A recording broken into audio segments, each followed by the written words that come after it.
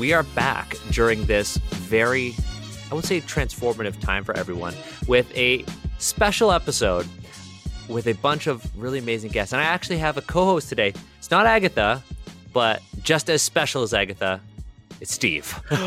Just as special. Oh man, just as special. Just as special. I've been waiting a long time to hear that. I mean, you and I just participated on a project that just came out, and that's what today's episode is all about. It's all about Unbreakable Volume 1.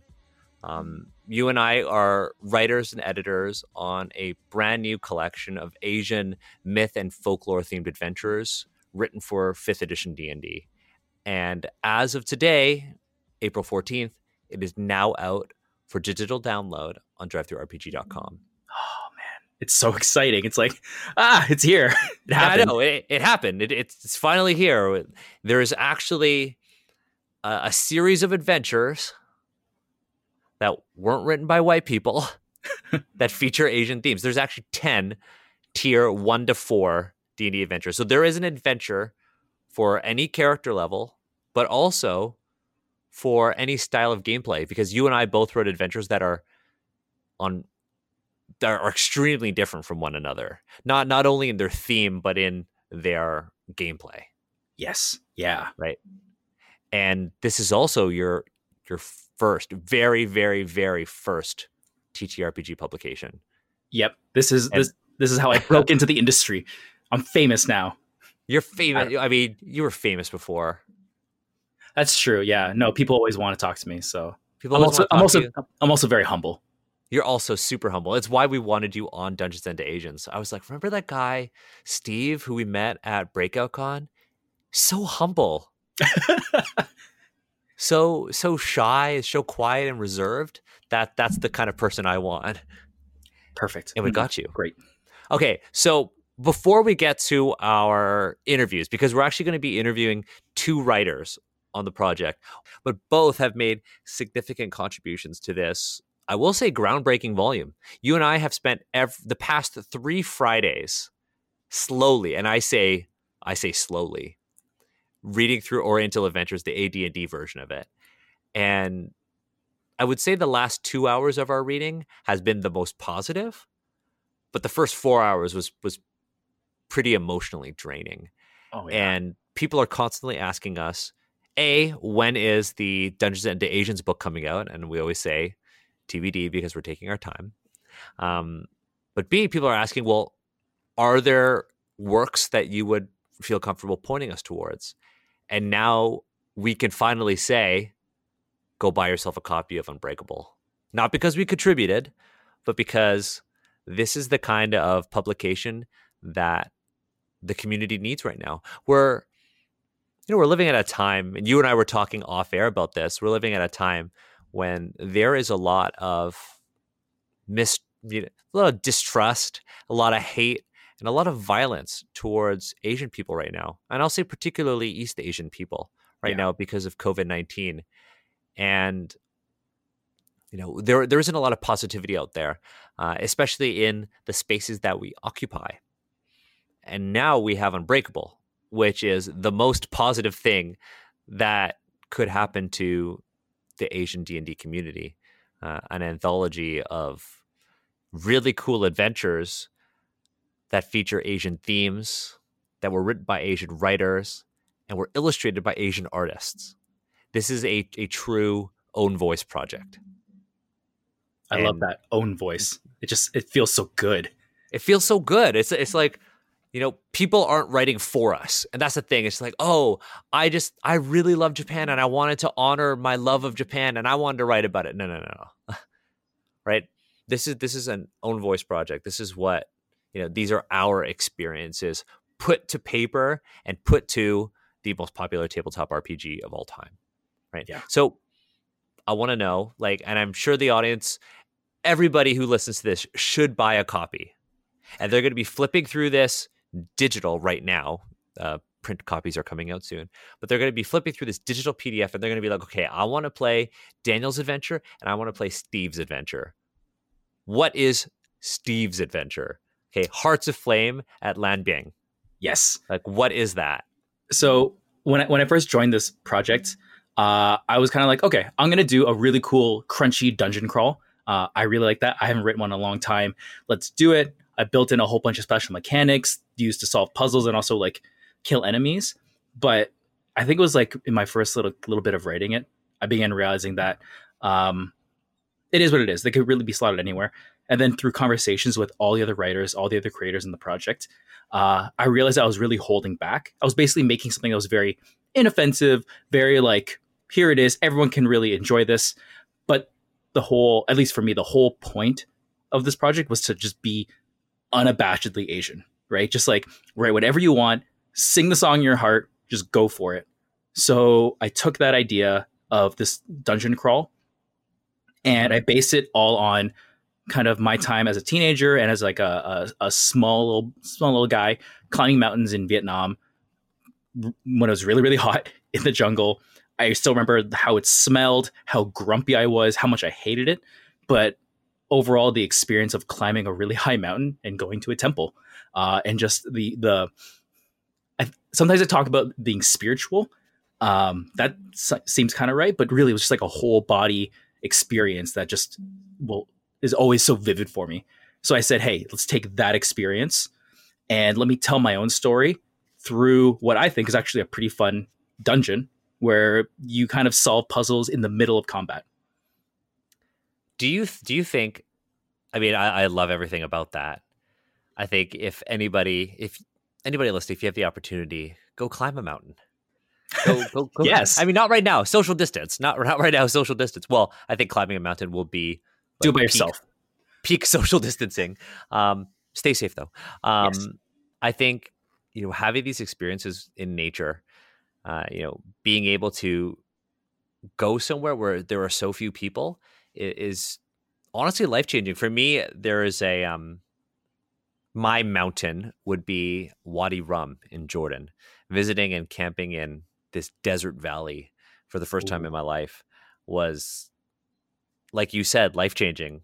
It was this complete full body experience of being somewhere where civilization hasn't touched, being somewhere where that your perspective will be completely unique compared to anybody else who will ever venture there. I really like that you chose that. I want to ask though, do you think that you could port your adventure into our Dungeons and Asians? Ooh, that's a really good question. Or, I mean, it doesn't have to do that. Or do you think you would want to run this for perhaps a live stream on our Twitch channel? Ooh, I think I would love to run it. That'd be a lot of fun for me. Would it fit in Dungeons and Asians? As of right now, this is going to make me sound bad. As of right now, no. And the reason is because there's no Vietnam allegory right now. Mm-hmm. And I think that's where the adventure really sits. That's what I was hoping you'd say. Okay. Wow. Yeah. Thanks, Daniel. Well, no, I was hoping you'd say that because I think the point I'm trying to lead us to is that, while these adventures are kind of setting agnostic, they're not thematically or experientially agnostic. Yeah. I mean, if I could flip it the other way, if you just had a D&D campaign with your friends and you're having a good time and you really liked my adventure, you want to throw it in there, I think that would really fit. But I think you have to acknowledge that, it's written from the perspective of this is a village at the bottom of a mountain in Vietnam. So if, you don't really have that, it might feel kind of weird, which is normal. That'd be what you expect. Like without spoiling anything, why would it feel weird?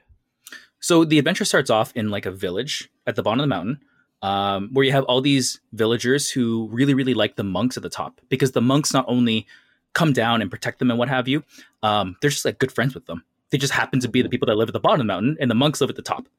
And the monks are, I think at first glance, they would feel like Shaolin monks. We're like, oh yeah, they, fight and they train and that kind of stuff. But really, they're up there to find themselves. And over the course of the adventure, you actually save a lot of the monks. And I have paragraphs, like 1 or 2 sentences about each one of them and why they came to the temple.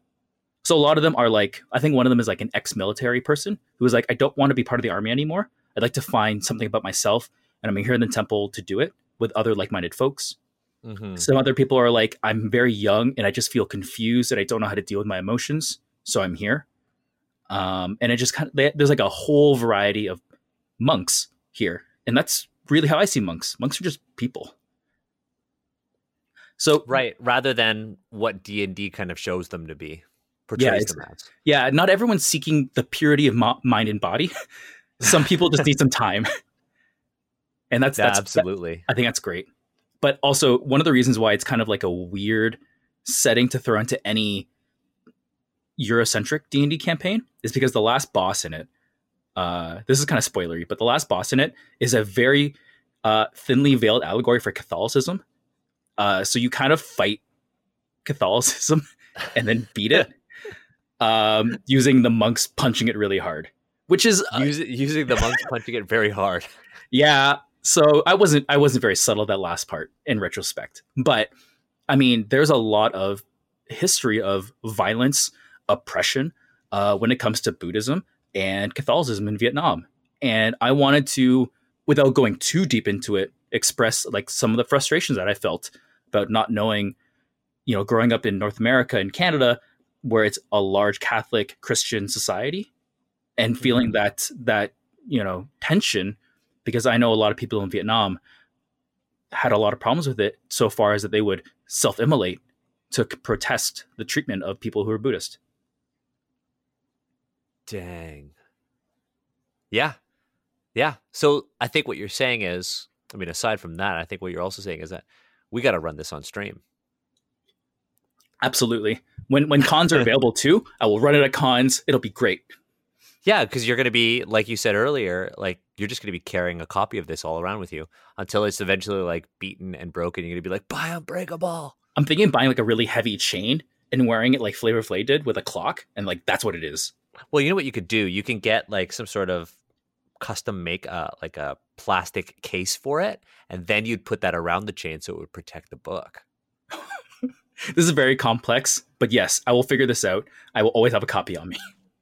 Yeah, I think that'll be really cool.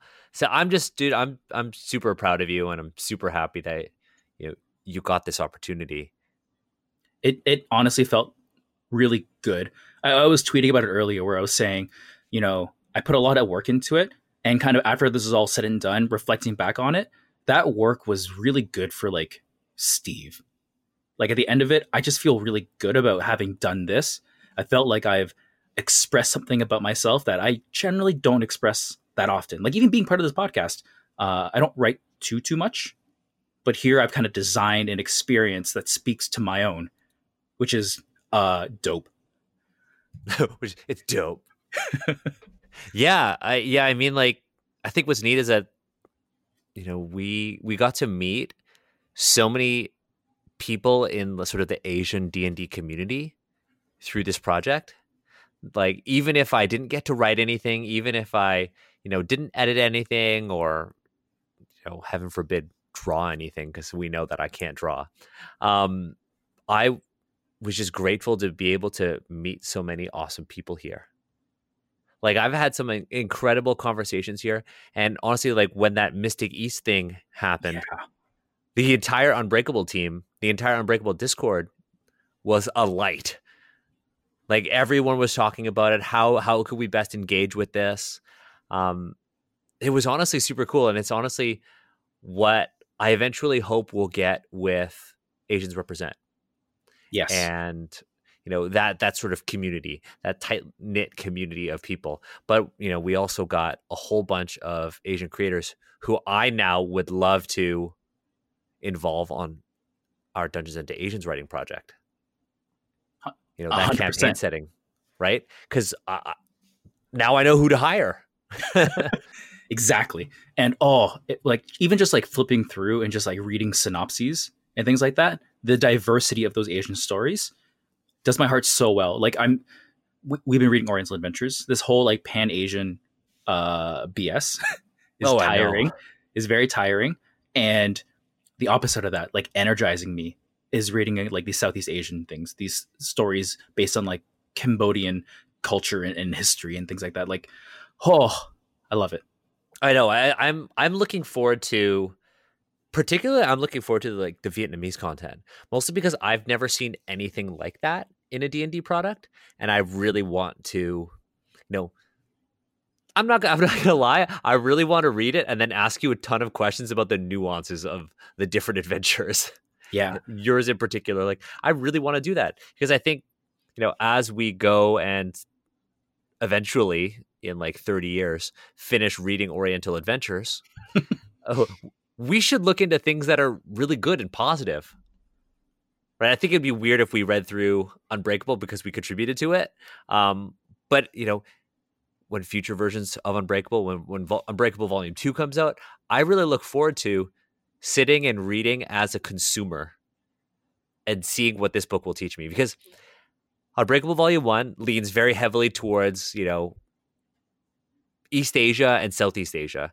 Volume 2, I would absolutely love to see South Asia and Southwest Asia. Yeah. Because I think the only time we really see Southwest Asia in mainstream D&D is, Al-Qadim, which is Al-Qadim. Tons of problems, and we'll dive into that eventually. But also when European characters are viewing what is, air quotes, the Middle East. It's always from that perspective, that relationship of they are the other or they are the enemy and they are coming for us. Yep. Christianity. Right? So I really want to see stories told from the other perspective. Like I want to see I want to see Salah ad-Din as a hero. I want to see South Asian stories. I want to see I want Amar to write on Volume 2. Like I would love to see an adventure written by Amar because Amar's experiences, especially when Amar speaks about them in Dungeons and Asians, are just so different from ours. Yeah. And I want to buy a copy for Amar and make him read the Southeast Asian stuff and be like, tell me more. Tell me more, right? Like I want to see Mariam of the Musafir's podcast, write something for Volume 2. I want more, but I also know that this is not the end all be all of Asian D&D books. Absolutely. And I don't say that as a slight. All I'm trying to say is that there are so many experiences, so many themes, so many voices that need to be put to word. And Unbreakable is the perfect series for all of those Asian voices. It's gonna make me cry. That's so good. That's so beautiful. I love that. You're so beautiful. That being said, we could take a little crying break, a sobbing break, and we're going to transition into an amazing interview, an amazing series of interviews with two writers from Unbreakable. So I'm going to cut to some sort of cool music, and then we'll get into that.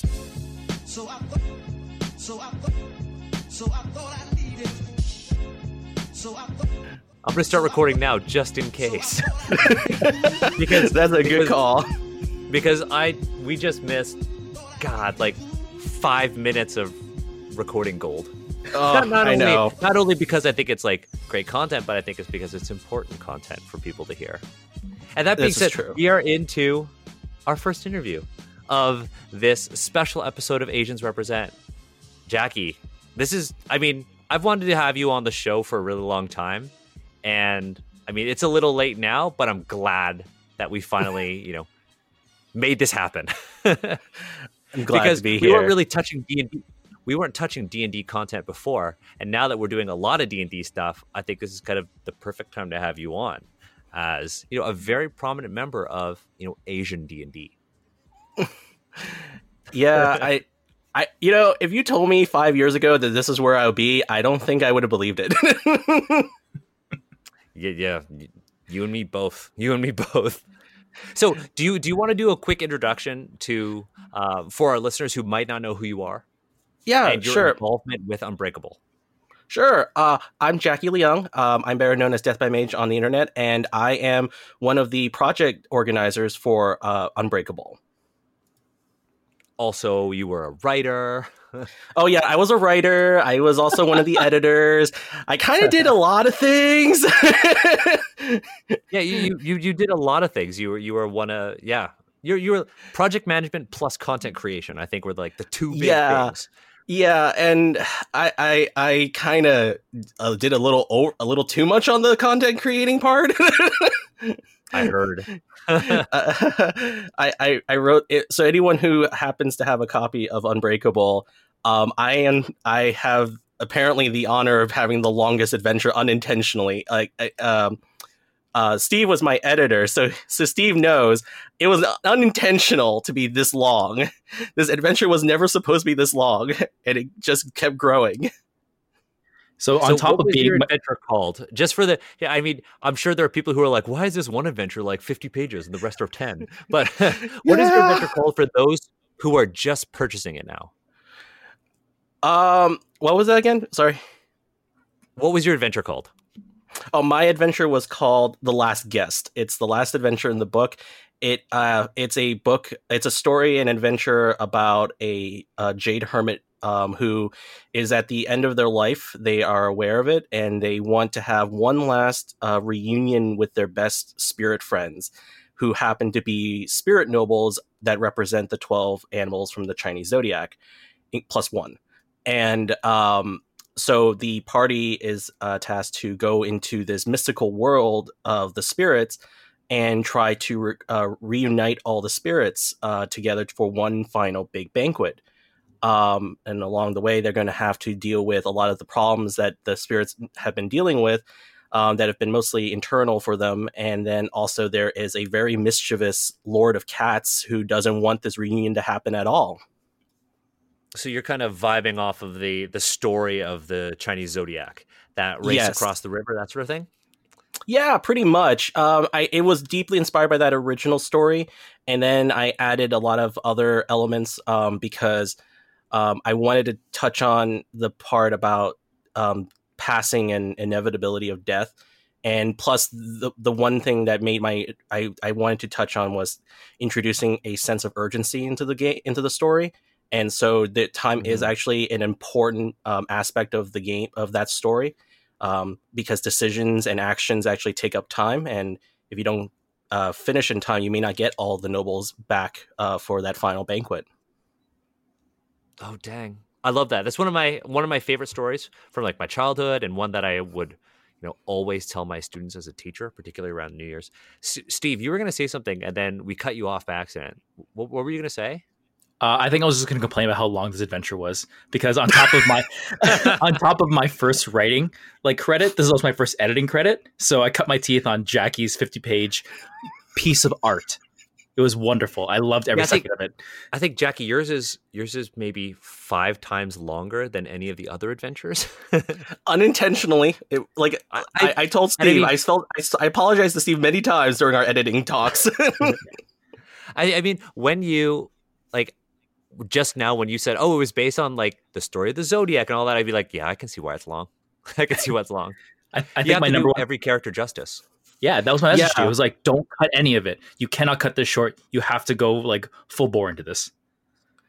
Yep.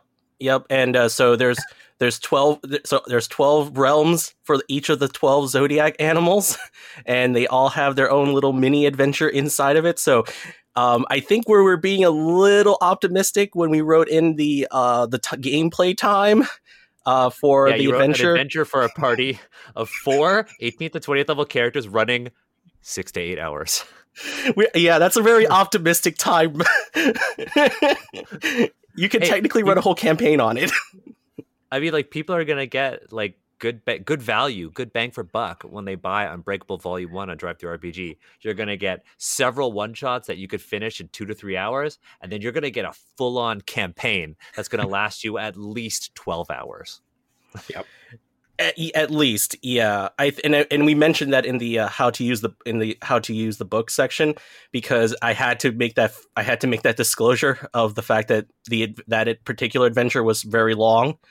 So we didn't want to just be like, okay, these are all great one shots you can interconnect, but this is the longest one that can occupy a whole lot of space by itself and give a little bit more options, I guess, is what we realized.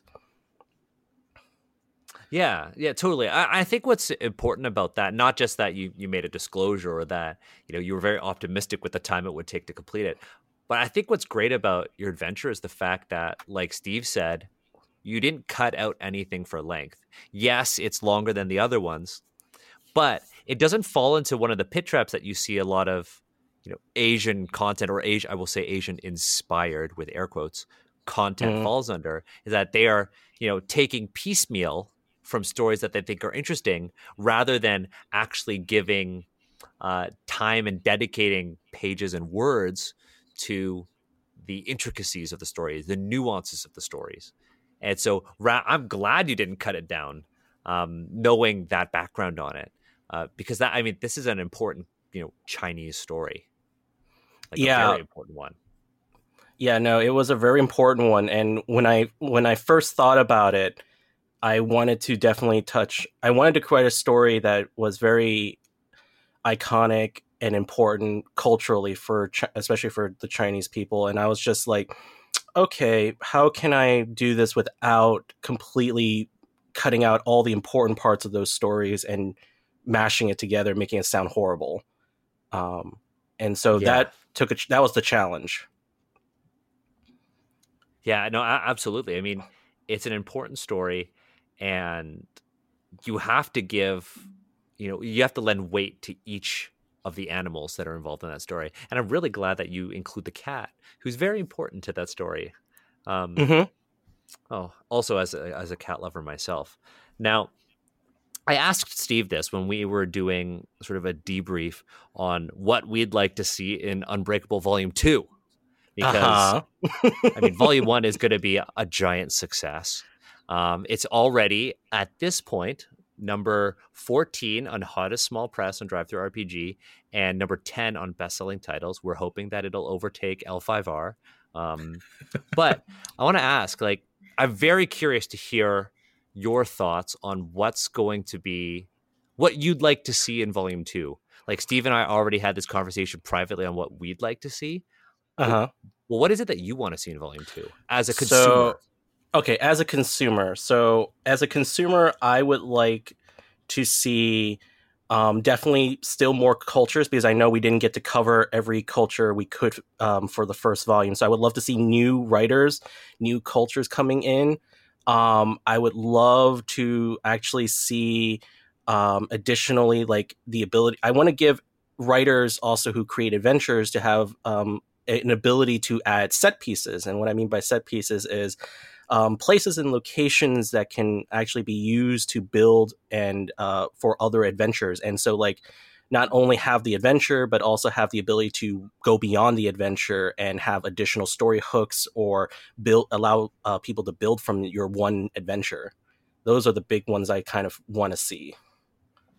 Nice. Yeah. So something more interconnected, or something that would lead people to, say, other content that we might produce, or anybody might produce. Yeah. Mm-hmm. Oh, that's awesome. Yeah. We talked about wanting other cultures as well. Can I ask you a really loaded question? Fast forward like however many months, years we need to for Unbreakable 2, and you have the chance to make your own set piece. Jackie, what set piece are you making? Because obviously whatever your answer is, I'm shamelessly stealing.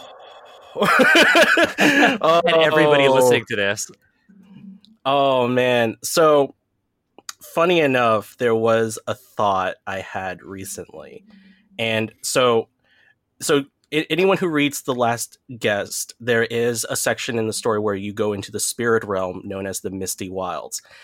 For also my credits, I was actually well renowned for another particular book called Journey into the Feywild, and I'm very much into spirits and nature spirits and all that fun stuff. So I would love to really work on the other realms of this kind of world that we're slowly building through Unbreakable, especially the Misty Wilds. That is something that sounds really interesting, unique.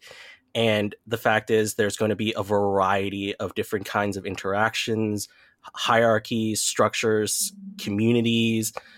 It's full of just hidden potential. Yeah, I love that. I would love to have an entire book, and this is just from my selfish desire. I would love to have an entire Unbreakable book dedicated to, say, like, Chinese heaven. Just that one particular realm, and all of the drama between all of the gods. I want that. There's so much drama in Unbreakable. Yeah, there's so much drama. There is one adventure in Unbreakable that does that. I forget which one. I edited it too. It was Anthony's adventure. I'm trying to remember the name right now. it escapes me today because I've been thinking too many different things. Yeah, same here.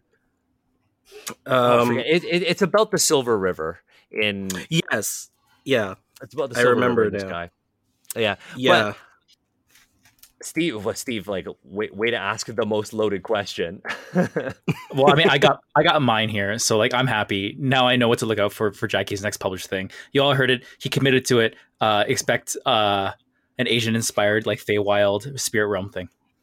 I mean, that would do super well. It would be super interesting. Like, imagine a series of collected volumes that are about the spirit world. Maybe not Feywild, because Fey is Right. I feel like Fey is a loaded word. Like, it's Yeah. very Eurocentric, but a spirit realm anthology from different cultures, or Mhm. a single volume with one example from different cultures, I think would be super cool. Super. Yeah. And whether or not they're interconnected, I don't think they need to be connected, to be honest. But I really like this idea, Jackie, and I'm looking forward to seeing that and or Steve's version of it when Steve steals it. Oh yeah, no, trust me. I've already been. As of today, I already talked to Jazz and Caroline, and we are trying to figure out a schedule when to have our next get together and talk for our future. Because it's not just going to be Volume 2. I'm already drafting and coming up with brainstorming ideas for Beyond. So I'll just comfortably tease that I'm probably overambitious and insane. But if we decide to do it, or at least some of it, I think everyone is going to be very pretty impressed with what I came up with. You know what? I think it's good to be ambitious. I think it's good to be loud. I think it's amazing to just go out there and try to create as many works as possible, because there aren't enough. I mean, it's crazy that Unbreakable is, I think it's the first Asian created anthology of 5th edition content available on the market right now. I believe you are right. I believe you're right. At least at the moment, because I think I know, didn't we have some other Kickstarters that came out that were Asian D&D, or was it just other? I think there were some Kickstarters, and there are definitely tons of products on, DM's Guild, but I don't think they all have entirely Asian production teams. I think that's what makes this one really unique. Steve and I were talking earlier, saying how, it's just so incredible that we have writers and artists who are all Asian creating something that is truly unique. Right? Yeah. The experiences, the motifs, everything is truly Asian. And I love that. Yeah, actually, the one thing that impressed me the most was the amount of love and attention that was in those stories, that I actually don't get to see often in other projects. I mean, sometimes I see I can definitely see passion in certain projects, but this was, I think, closer to the heart for everyone who wrote and drew and illustrated for us. Yeah, no, definitely, like, very close to the heart. It's more than just your standard writing gig. This is like truly like a very personal effort. Now, speaking of personal efforts, the book is called Unbreakable. I'm going to ask our next guest this exact same question, and I gave you a little bit of heads up, but I want to ask you, what does the Unbreakable title mean to you? So to me, that title, what it represents is resilience in the face of adversity, despair, everything that could be thrown at you from the world, the universe, people, and still holding true to your values, your integrity, and your will. And it was a personal lesson. It was a personal lesson I learned early on when I started writing, was being consistent about my writing, keep getting better, and no matter what people say, at least for the negative stuff, ignore what the negative stuff, work on what's the constructive stuff, and just try to keep paving your road ahead. And never forget who you were, and to always make sure to do your best to give help if you can, and support others when you can, because we're all in this together anyways, and we all deserve to have a shot at doing something great. Damn. Wow. Damn. Oh, I'm very passionate about this. Trust me, I can rant about it for days. Dang. So, I mean, wow. How do you come back from that? So, okay. How do you come back from that? So we definitely we got to have you on this, on like the podcast or a stream with us again. If you're down, like Steve and I are reading through Oriental Adventures page by page. I'm so sorry for your pain. I've read that many times before too. It hurts. It hurts. And if you want to join us in that suffering, oh yeah, let us know. I'm a very masochistic person to myself. So I just love to I don't mind that. It's kind of entertaining too, because I remember reading the first Oriental Adventures from second edition, and oh man. And then reading 3.5 was they removed a lot of the content, but it's still there. Oh man, it's still there. But I think what they did even worse was that they decided to put a lot of art in it. Yeah, that they sure did. That they sure did, and the art, just adds another layer of, oh my gosh. So you'll have to join us. Oh yeah. So before we end this, like, I want to ask, like, if the listeners aren't already aware of you or aren't already following you online, where can they find you on the internet? Where can they buy your shit? All right. So you can find me on Twitter at Death by Mage. I'm also on Instagram at Death by Mage. You can definitely find Unbreakable on Drive-Thru-RPG. You can also find a lot of my works under Jackie Leung on DM's Guild. I am expanding out of D&D starting soon. So that's a nice thing. And then I'm also on itch at deathbymage.itch.io. Nice. Well, thank you for joining us for, I hope not the first episode of Asians Represent that you'll be on, and I hope we have you on again, because you have a lot of insight, you have a lot of, I almost said wisdom. You have a lot of insight, you have a lot of knowledge.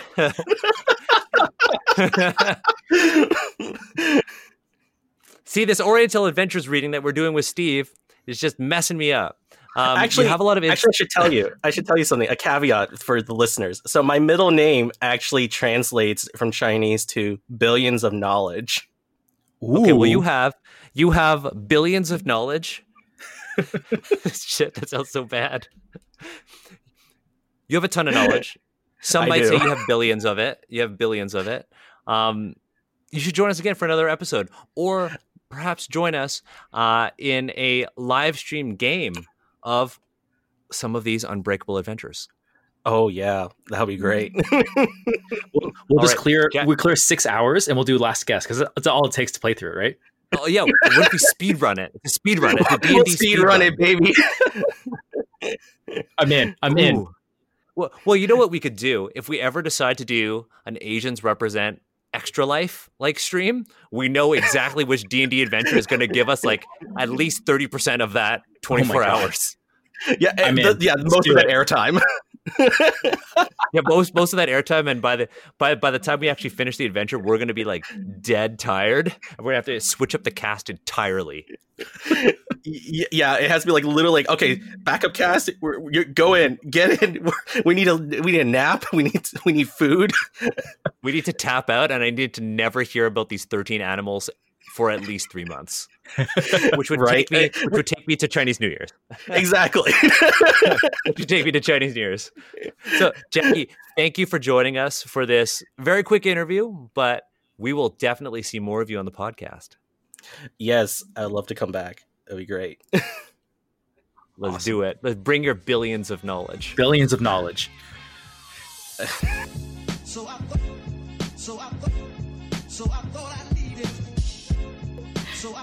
Okay, we're back with another interview. We just interviewed Jackie Leung, sort of one of the project managers, one of the authors and editors of Unbreakable, and now we have Colette Kwok, who is one of the writers. Colette, like, welcome to Asians Represent. And I'm so happy that we got to, have you on the show and have you talk about your work. Can you tell us a little bit about your background when it comes to D&D, and then eventually on your adventure Feeding the River? Oh, I'm really happy to be here. I've just been listening to your podcast all the time, so I'm just oh yes, I want to be on it now. But but a little warms bit. My heart. Yeah, anything about Asian representation, especially in games, I'm just yes, absolutely. But a background in me and Dungeons and Dragons is I actually heard about Dungeons and Dragons growing up, but I was under the assumption it's just an old nerdy thing that people did. But I didn't actually start playing or getting really involved with it until college. I actually took a class on history of digital games, and we had a section on D&D and just talking about how that structure played into digital games. So that was super interesting. And then it's just a couple of my friends who are also in that class were just let's play. So we kind of all just learned how to play, very just buying the books and just reading it and taking 5 hours to make characters. But throughout college, I was playing in different campaigns with the same people. It did get to the point where I think my final year in college, we just kind of fell apart because of a lot of just BS stuff happening. And not to get into it, it was just really random and personal issues between people. So it was actually a really, really bad time. I hate D&D now. Valid, but go on. Yeah. Yeah, it's one of I don't know if this rule ever came up, but it's never, the players should never date in a group, out of game wise, they should never date. And that's the reason, and it's the perfect case study of why you shouldn't do it. I had a group fall apart because of that too. Yeah. Well, honestly, mostly it's because of communication, but it was a fun time. But then I graduated. So I graduated from UC Santa Cruz in 2018. Actually graduated with a film degree, but literally just late in I think my third year, I was just I don't want to do film anymore. I liked it, but I didn't think it was my place. But luckily there was a game design program. So I kind of just tagged along with the graduating seniors there. So I had an interest in game design, and I was just okay, I graduated, I guess I'm gonna go find a job. And then eventually I couldn't find anything. My portfolio wasn't that good at all, and I didn't have a really good background in it. But eventually I actually got into D&D again because of Uncaged. And I think a lot of us on this project got into writing, at least for adventures in D&D, through Uncaged. Uncaged was actually my first adventure that I published and wrote. And actually it's very, I wouldn't say similar, but it was just it tied a lot to the same themes as Feeding the River, where it tied with Southeast Asian culture, specifically Cambodian culture for me. Just because it was an idea that I always had in my head. And I just wrote it out, and I kind of just writing it, I just fell back in love with D&D, to the point where, I was just this is what I want to do. I think with Uncaged, I kind of just got into learning about, I really like analog games and I really like tabletop RPG, and I just continued doing it. We have a very, very bad vicious cycle of, if one person has an idea, we're just yeah, let's do it. There's so many projects that Uncaged creators put together and released. Obviously, Unbreakable is one of them. And as soon as I think Jackie brought it up in our Discord server, I was this is exactly what I want. because I think it blends my interests of both fantasy and writing with like my interest in like Asian American issues, or like just kind of like Asian diaspora issues, and talking about how people from Asia, like the diaspora of Asia, kind of just how they interpret their own culture and their own like ancestry, you know? Yeah, no, absolutely. I think I, I mean, Steve, we were talking earlier about how important it is that Unbreakable was written and illustrated by an Asian team. Absolutely. Yeah, like so important. Yeah, okay, first of all, your education, you got to do a class that involved D&D.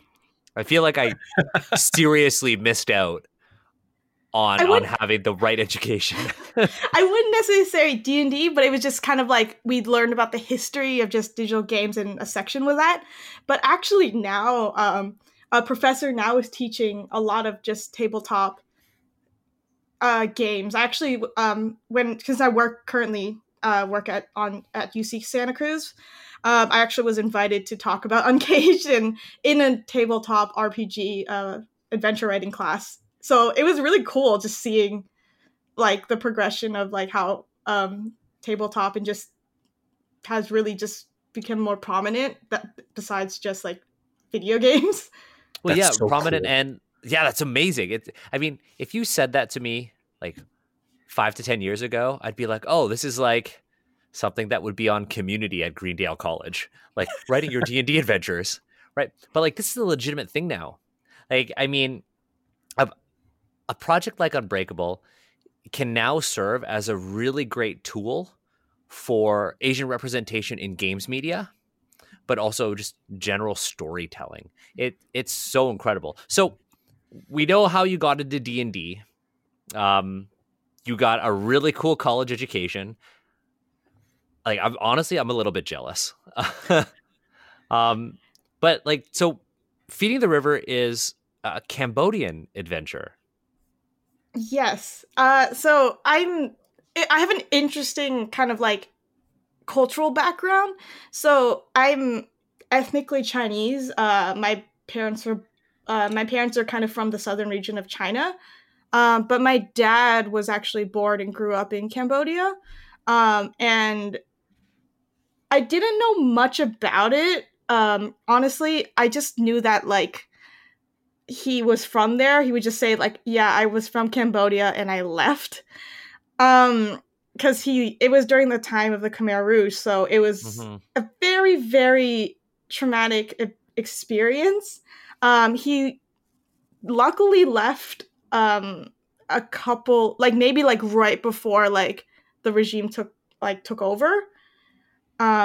So he was able to kind of escape the worst of it.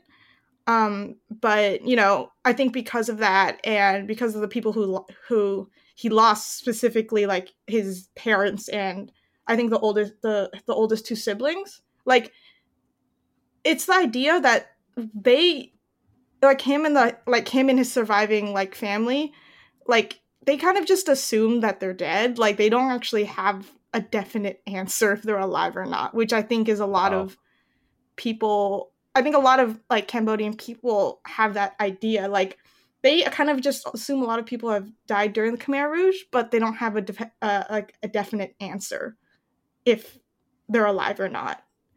And I think because of that, it kind of like my dad has kind of actively blocked out just Cambodian culture. I remember we actually went to Cambodia when I was like 12 or 13. And I think when we were leaving, he told me, "This is the last time I'm ever coming back here." Oh my God. Wow. And it was, I think it was like he just wanted to show me where he grew up and like kind of like the touristy places. But he was like, don't think I want to come back here. I think he mentioned recently that he might want to, but I think it's just hard with that kind of history, as well as like there's also issues of a lot of like corruption going on in the government. But just I think it's just a really, really hard place to go back to, because there's nothing, at least there's some good that came out of it, but like I think one of the main points was the Khmer Rouge for him. Wow. So did any of your familial experiences translate into this module you wrote? So it was an interesting thing of how I wrote this adventure. Part of it is because I don't have a really, really good relationship with my family in terms of like talking to them constantly, like having like a very like good bond with them. Like I think my relationship with my family is very much the very traditional Asian family where it's like I'm the child, they're the parent, we just kind of interact. But it's not having very like meaningful, deep conversations. So I think for me, it was just hard also with my dad just not really wanting to bring up Cambodia a lot. I kind of would ask him a little bit about just the Khmer language. But honestly, most of my research I did on my own. With kind of just my dad being like, with me asking my dad, oh, is this correct? So I think one of the main things that I kind of drew in from my experiences into this adventure was just kind of like the general idea of like Cambodian culture, because I think a lot of people do kind of associate Cambodia with the Khmer Rouge. Right. Which is an important part of the history of Cambodia, but I think a lot of like the general like things in the past of like what like stuff before the Khmer Rouge about like the culture and the different empires and like the architecture and like kind of like their belief system kind of just is in the background. I actually was watching this documentary, this is kind of like a tangent, but where they had like I watched this documentary about rock and roll culture and like the rock and roll scene in Cambodia. It's called Don't Think I've Forgotten, and it's great. But that's my short tangent. But kind of just coming back is that there's just a lot of like culture that is differently separated from the Khmer Rouge that I just really wanted to go into. And especially I think it's worth looking into because the Khmer Rouge did try to erase a lot of the culture as well, just so they can start anew. So a lot of the culture was either destroyed, or a lot of it was through oral tradition passing down from like one generation to another. And obviously, a lot of people didn't make it out. So it's kind of like, how do we find this? And this, and also the adventure I wrote in Uncaged, were kind of like a self-study of what Cambodian culture meant to me. So I introduced a lot of the Naga in Feeding the River, as well as apsaras, which are like they're dancing spirits that are kind of like benevolent, and there's a lot of it in the architecture of like traditional like Cambodian art. And I think what was really interesting for me was designing like this kind of mini game. For me, it was an experiment because I think it was a very different take on traditional like D&D, because it was a word vocabulary game tied with images. Yep. So it was, wow. I think it's like so in the section that I had, it was you're actually performing a dance with the apsaras. Obviously you can't learn how to dance in like 5 minutes. But the main part when I was researching about like traditional Cambodian dance was that a lot of the hand movements, and because most of the dances are using their hands, is that a lot of the hand movements symbolize a specific piece of nature. So there was like I think there was one like hand movement that symbolizes like water, and like another one that symbolizes like the growth of a plant. So I was thinking of that, and like how would I turn that kind of idea into like a game version of it, or like just how do I translate that into a game. And so I ended up thinking about, okay, well, I'll have these pictures, which I drew painstakingly because I don't know how to draw. Okay. And from those pictures, I tied them to certain words. So I had a fish, I had a tree, I had water. Yeah, that's on the handout, right? Yeah. Yeah, with the And- snake. They look great, by the Honestly, way. they look really great. Is that a cat? Is that a catfish? Yes. Yeah, it's very clearly a catfish. Thank you. I may have gotten help from a friend who was like, can you help me draw a fish? Because I ended up drawing like a goldfish, and I'm like, this ain't it. This is not it. Definitely not the same fish. So I ended up translating those. So the catfish is actually funny enough. When I was doing research, there's like a folk tale, or like a myth of like a giant catfish that swims in the Mekong River. Like a giant catfish, and it's like it's the equivalent to like a cryptid to some people in the area, where there's just a giant cool. catfish. So I was just thinking like, yeah, the fish, like a prominent fish is a catfish. So I ended up just drawing a catfish.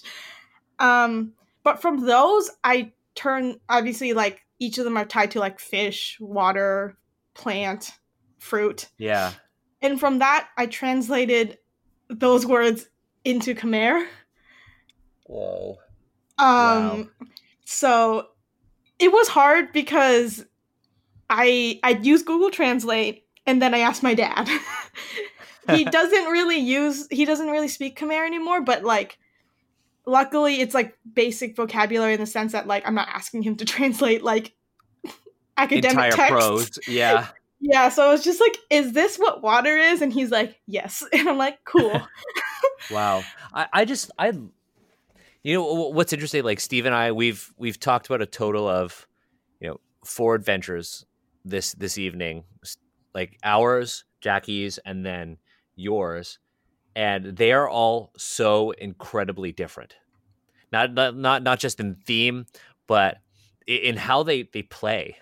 Like honestly, like your story about this has me completely enthralled. Like I love this. I love like the map. I love the art. I especially love that one particular piece that's on page 32 of the document, and it's of 3. I'm assuming that that's supposed to represent the players on a boat and swimming next to them. Is that a naga? Yes. So I love that one. First, thank you for really enjoying my story. I love the validation. It means a lot because just like I think anytime, and I think you might relate, just putting something out, just being like, is this good? Am I enthralling anyone? Do people actually like feel a lot with like, or can relate with the story? And I'm really glad that you did. But No, yeah, I think it's awesome. Thank you. But the art piece, I actually Kari, who was my artist, sent me a couple of like just storyboard or like basic sketches, and that one, and also the other spot art that she created, which was like little spirit blobs. The Naga swimming one was just like, I want that one in my piece. And it just kept on getting better and better. Yeah, I think it's dope. Yeah, I think it's awesome. Wow, Steve, do you have any questions? No, I just want to gush. I just want to gush. I just want to gush. I think I'm so happy that you kind of like shared your story about like how your relationship with your family is, and like the relationship with the country and what have you, because I think you should know that like that story hits so close to me as a first generation Vietnamese Canadian, because I don't get along with my parents very well. We meet in person 3 times a year on very specific days for these holidays. That's it. I go months without speaking to them, and that's just like normal, kind of. Is it normal? Who knows? But it's normal for us. It's normal for you.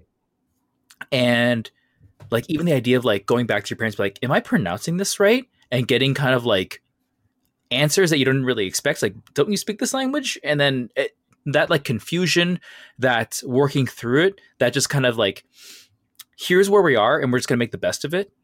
I'm really stumbling through my words because I think everything you just said really hit close to my own experiences. And to pull this all the way back to Feeding the River here, I mean, just having someone like a creator out there who has an experience that's even just remotely similar to mine, writing an adventure and then reading through the adventure and just understanding that, you know, we share something together, that's super, super powerful. So, I mean, huge thank you for all the work and the time and the effort that you put into that, because it's all seen by me, at least. I really appreciate it. I think when I first saw the project, I knew that I think like what we put out, and I think all of us in the team just understood our adventures, or at least the place where we're coming from. Because I noticed that like a lot of people just have this kind of disconnection with their own culture, and like they can't really just go up to their family and just say, hey, can you just tell me this entire thing about this? Part of it is because, you know, our histories, or like a lot of cultures that we have, are oral, like are passed down orally rather than having it written down and researched. Mm-hmm. I think, and also tied with the fact that, like, you know, our relationships with our family is just different, or like people can just consider it non-traditional or whatever. And I think, which is really interesting, because I specifically say that I'm not ethnically Cambodian, because it was kind of like a quandary I had for like a long time, because I was like, I feel connected to Southeast Asian culture and like Cambodia, but I'm not ethnically Cambodian. And I actually had a conversation with a professor who is Cambodian, and I just asked him, like, what do I like? Should I even be considering myself tied to this era? And he's like, yeah, you are, because you have experiences there. I absolutely love when, you know, TTRPG, you know, games, you know, writing assignments, and not even just work, but just the act of playing a game can really, you know, help us explore our identities and our cultures, and often, you know, connect us to those cultures. I think without D&D, you know, I would probably have completely, you know, abandoned a lot of the, you know, traditional Chinese culture and the ancient Chinese culture that I worked on when I was in graduate school, ever since I dropped out of school. And I feel like D&D kept me connected to that work, to that other life that I had. And I mean, my experience with my family is completely different than both of yours. But I think the three of us share the experience of, you know, connecting to something personal in Unbreakable. Yeah. Like, absolutely. Now, man, I just want to keep talking for like another couple hours. And Yes. I think we should we said this to Jackie too, I think we should on another episode of, you know, Asians Represent, or even one of our live streams. Colette, I have one question for you before I ask you, Steve. Steve, do you want to ask the question? I think you should. Okay. Yeah, I'll take this up. I don't care how nervous I am, how gushing I am, how emotional I am. I'm gonna ask this question. I see, Steve. I like it when you are like this, because you ask such insightful things. I am not going to say wisdom again. Billions of knowledge. Steve's going to ask you a question, and then we're both going to ask you, you know, where people can find you on the internet. Then all of us are going to do a big Asians Represent when we end. You're gonna close out the episode with us, but first I want Steve to ask you this question. Okay, so I'm gonna ask you a very cheesy question. I love this question. It's super cheesy, and I hope you just like lean into it. But Colette, the anthology we just wrote and published is called Unbreakable. What does Unbreakable mean to you? Oh boy, don't worry. It's not cheesy. We're leaning into it. We got this. Sweet.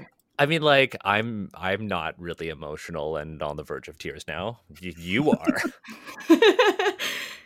Well, Unbreakable means to me, I think, especially now in the current times, I think it takes on a really, really stronger meaning. I know we were talking earlier about this, but like with what's going on with like the epidemic, and like obviously a lot of anti-Asian racism just going around. Yep. I don't even want to say anti-Chinese because I think at this point everyone's just lumping us all together, which is a standard at this point. And I think right now, I think the Unbreakable coming out around this time, I think is honestly, I think it was one of like a really perfect time, as odd as that sounds.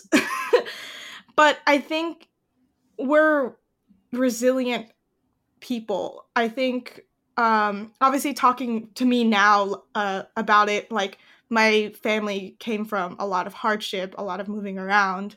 Obviously my dad just escaped a genocide.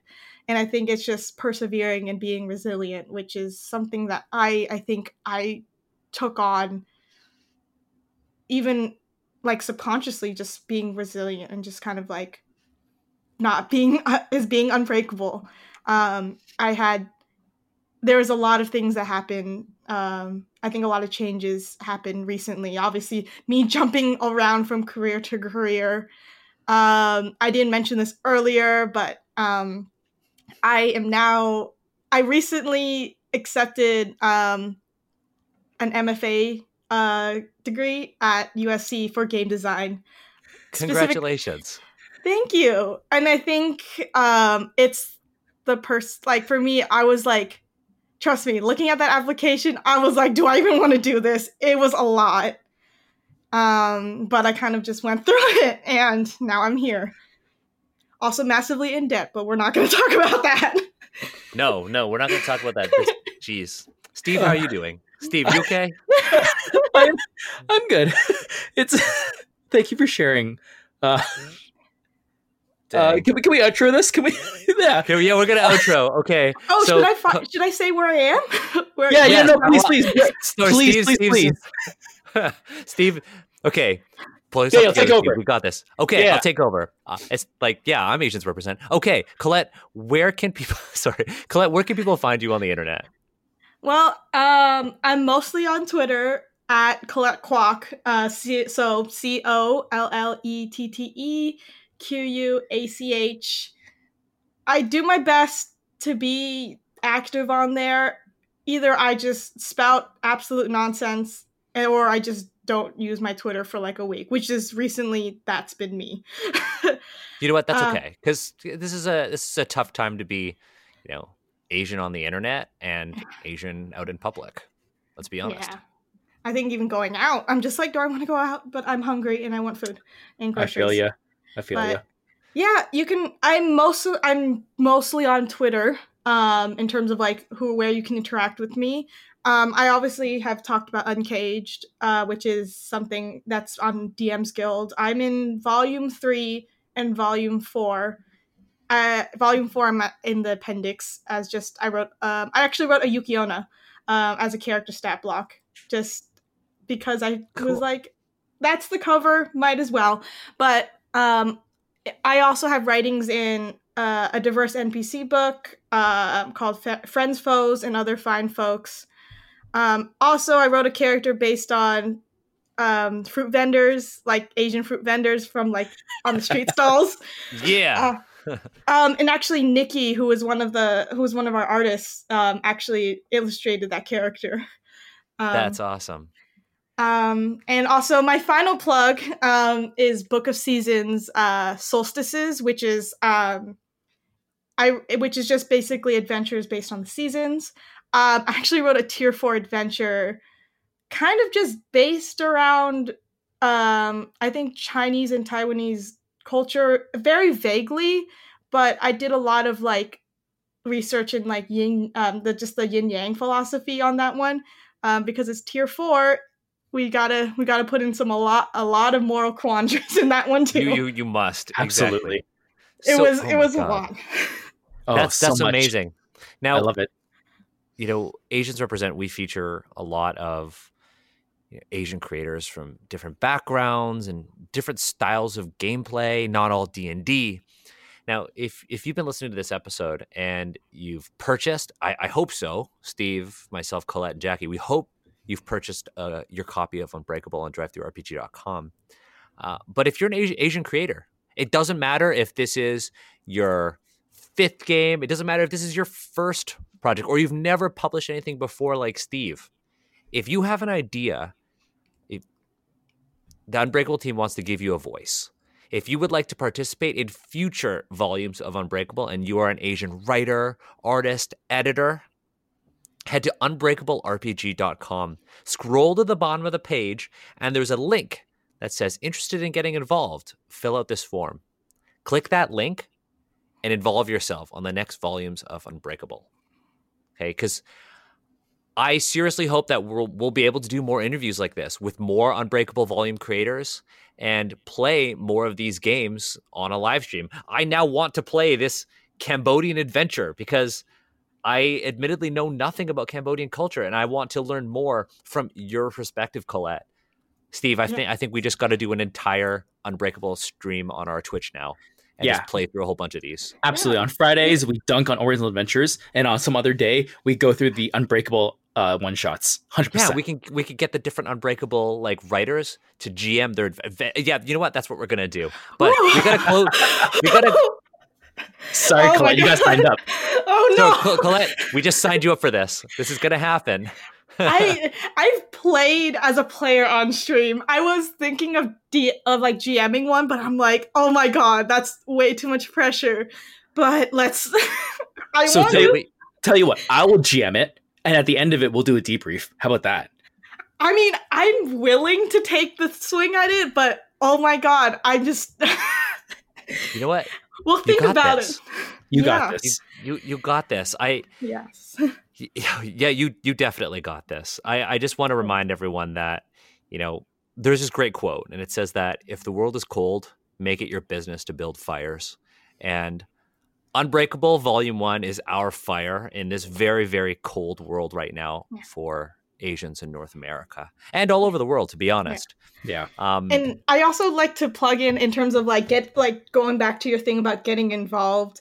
If this is coming from a very personal standpoint, or very personal for me, if you're just worried about, am I good enough, or like this idea of imposter syndrome, or just like, am I good enough? Just do it. I think that's what I was feeling when I submitted my pitch for Uncaged like a year and a half ago, like in October of 2018. I was terrified. And obviously I think that push got me up to here. And just putting yourself out there, I think if you're doubting yourself, don't. Just put it out there, and we're a very great community, and we will support you no matter what. Indeed. So again, that's unbreakablerpg.com, and just scroll to the bottom of that page. And if you haven't purchased your copy of Unbreakable Volume 1, head to DriveThruRPG. At the time of recording this episode, Unbreakable is number 14 on Hottest Small Press and number 10 on the bestseller list. So get your copy of Unbreakable. We got to beat out Legend of the Five Rings. We gotta. Yes, That's absolutely. a personal goal of mine. So we're gonna do a little bit of outro now, okay? And I want to involve both of you in this outro.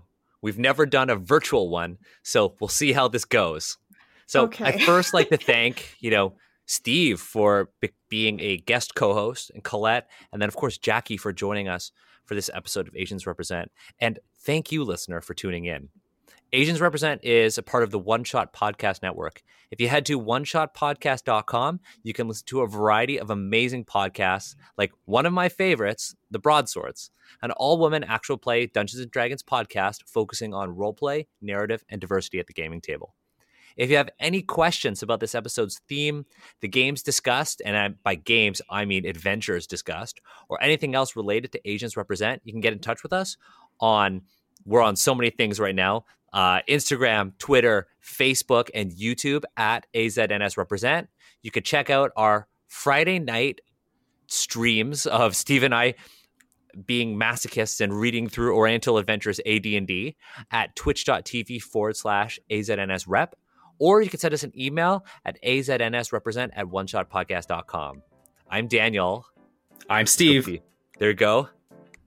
Come on, and Colette. And I'm Colette. And you've just listened to Asians Represent. Damn it. We tried. Yeah.